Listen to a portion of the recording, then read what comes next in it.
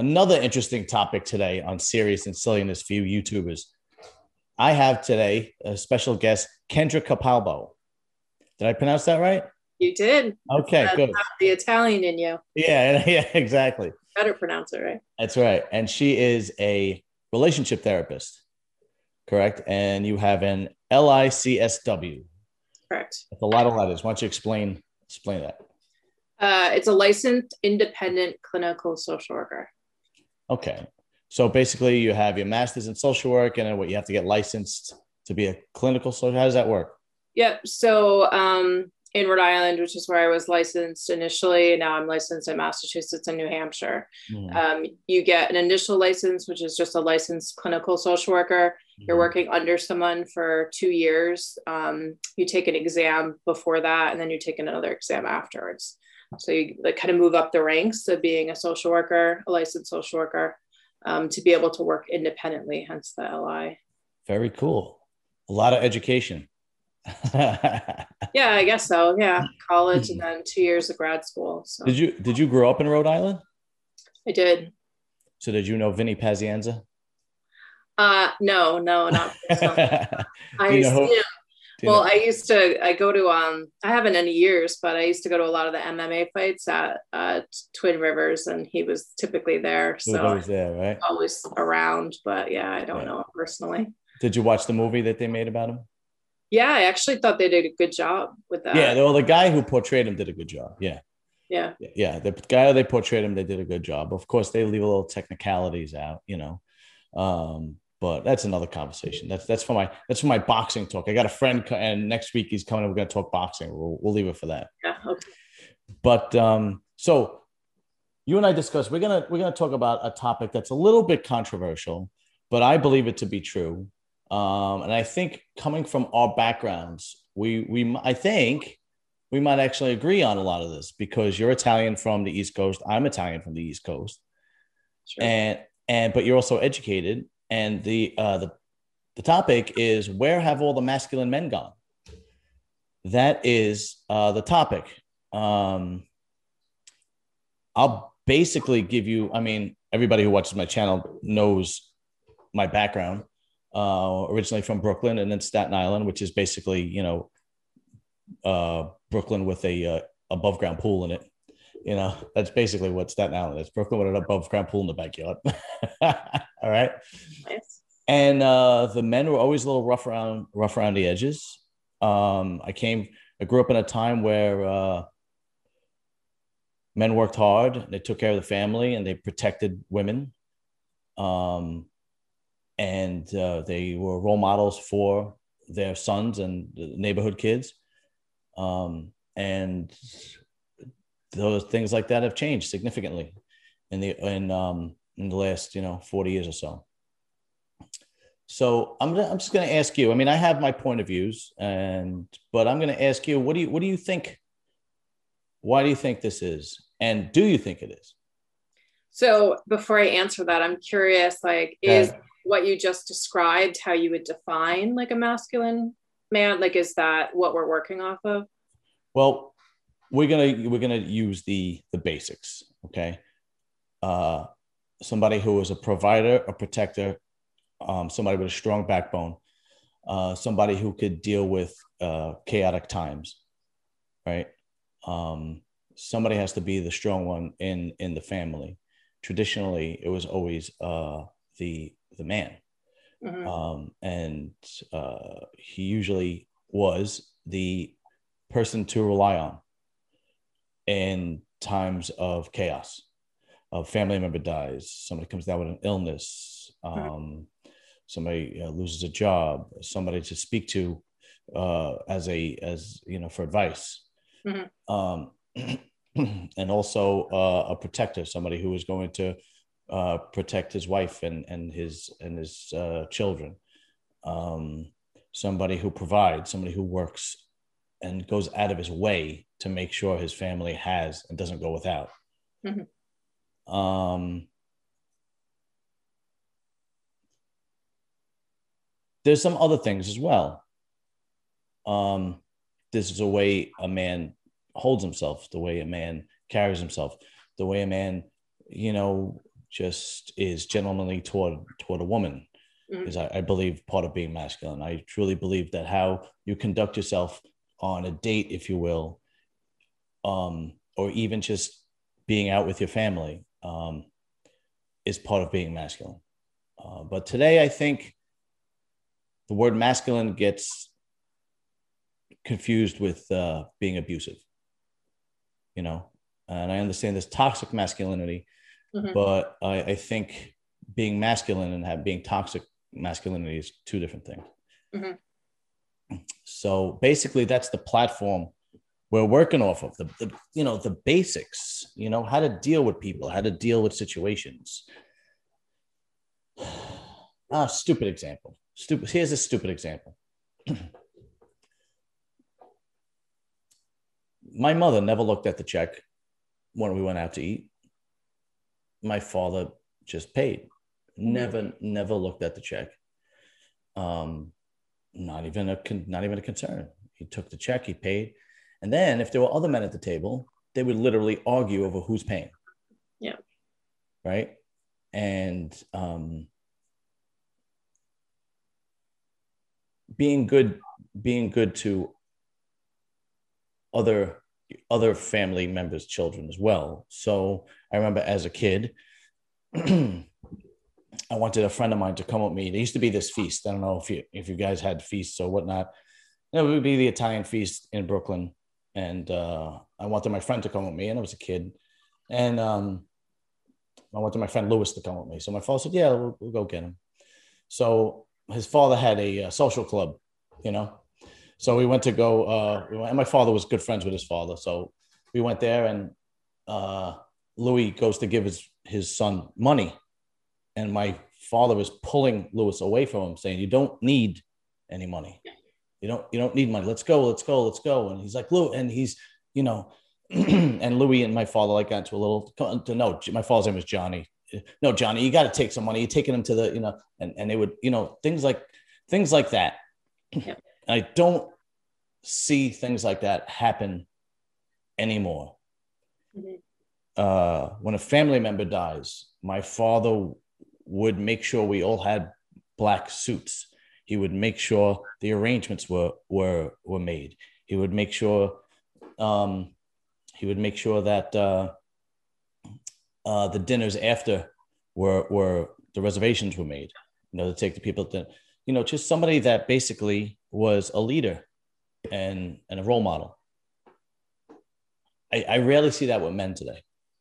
I don't see that much anymore. And I believe that even though women want to say they don't want a man like that, I believe that they are instinctively attracted to a man like that. Well, do you think that it's that women are saying they don't want a man like that, or they don't want the sort of toxic masculinity? No, I think the majority. Well, first of all, we have to define toxic masculinity, right? So, when I think of toxic masculinity, I think of things like being violent, sure, drinking too much, womanizing, gambling, the typical things that men would always get in trouble for. But I think that label today has like spread way too wide. You know, if you're catcalling, if you're on a job site and you're catcalling to a woman that's walking by, you know, that's considered toxic masculinity. And I don't consider that toxic masculinity. Mm-hmm. I consider that guys being guys, you know? So what do you think? What's your point of view before we go any further? I mean, in your career, when you help relationships, do you see men that I'm describing, or do you see men that are more reserved, where the woman is more dominant, and so on and so forth? I think I have, you know, a decent mix of both, to be honest. Right now, I think I have both sides of the spectrum. I have couples where, you know, the man very much fits all of the characteristics that you're describing, but also maybe goes a little overboard with some of it, a little too controlling, in my opinion, a little too, the expectations a little too demanding on his wife. Okay. there's like a particular couple popping in my head as I say that. I have other couples where, you know, the husband is more the stay-at-home type father, and the mom is the one that's, you know, the primary breadwinner, and their dynamic is obviously very different than the first couple. Right. So I kind of have everybody across the board. Well, then you're perfect to speak to. You know, you're the perfect person to speak to about this. Oh. The younger generation, it seems to be getting worse with the younger generation. It seems like it started with my generation, Generation X. Yeah, Generation X. And then it seems to have progressed. And then the Generation X used to have that joke about Generation Y, which is the next generation. Do you know the joke? You know, Generation Y, why should I get a job? Why should I move out of my mother's house? You know, and then it seems like it's severely just getting worse and worse. And it seems like to me that women are being raised to be independent, to be dominant. You don't need a man. You know, you got to get an education and a trade or whatnot. So you don't, not a trade, an education. So you don't need a man. You don't have to rely on a man. And if you're raised to be dominant, you're going to choose somebody submissive because that only makes sense. Right. Do you think that it has to be that the description you just gave is dominant or independent? Because I see them as it's dominant. Independent is an overused word. Independent is a word that people throw around to make themselves feel better. Well, I'm very independent. And then you ask why they're independent and you go, well, I have a job, I pay bills, keep a roof over my house, I take care of my kids. I'm like, you're a functioning member of society. There's nothing. Mm-hmm. And quite honestly, if you are quote unquote independent and you don't need a man, well, that's not a good characteristic to take into a relationship, right? Because you need to be dependent on the next person. You need to be dependent on your wife or your husband in order for that relationship to work. And then, you know, if you don't need a man, then you're not going to respect the man and vice versa, you know. I would disagree there. Okay, go ahead. Do you want me to? Yeah, absolutely. Yeah. So I disagree because I don't think that when I take my own relationship with my husband, I don't feel like I need him per se, but I want him. Like, mm-hmm. I want to be in a relationship with him. Mm-hmm. And I think that by not needing him, mm-hmm. you know, our relationship is actually on some levels is healthier because I'm not, you know, he's a person to me, like not someone I just like I'm counting on to pay the bills or. No, I understand. I mean, but, you know what I mean? Like, yeah, I agree. With need is I'm taking the wrong way. How does he feel? Does he feel that he wants to be wanted or needed? And I say that for a reason. I would have to ask him that question. My guess is I had this conversation once before when you say want and need, it sounds like to me, basically, you're kind of confusing the genders, if you will. Let me explain. Of course, a woman wants to be wanted. She wants to be desired, mm-hmm. right? So in turn, she also wants to want her man. Mm-hmm. You know, if you're with your husband and he desires you, he wants you, that makes you feel good. And of course, that's what every woman wants. She wants to be desired by her husband or boyfriend or whatnot. Men, on the other hand, especially men that are raised to be masculine and raised to take care of the family, they want to be needed. They feel good, not only when you are in the intimate ways, but when those kind of men buy you something nice or take care of their kids or take you someplace nice or put an addition on the home or whatnot, that makes them feel good. That makes them feel needed, right? And that makes them feel responsible and feels like they're doing their job. It makes them feel like a man. And I had this question with my sister-in-law. My sister-in-law she says to me, you know what I said to you, brother? Would you rather be wanted or needed? right? And my brother said needed, and she said wanted, and she said, well, I don't understand. And I actually had to say that. I actually had to explain that. And then everybody was like quiet. I was like, all right, forget it. Jesus, just, like I didn't mean to make everybody awkward. Just keep going. Right? Because like, if I buy something nice for my wife and she's happy, that makes internally me happy, because instinctively men want to take care of their tribe. They are instinctively providers, right? And does she need you to do that? Does she need me to do that? Like, does she need you to buy her something nice, or does she want you to buy her something nice? She appreciates it. She, of course. appreciates compliments. No, we're talking right. I understand what you're saying, but of course she wants it, right? But I'm saying her instinctual feeling is that she's going to want, where men instinctually want to be needed, right? Think about it. Okay. When a man is down and out, if he loses his job, mm-hmm.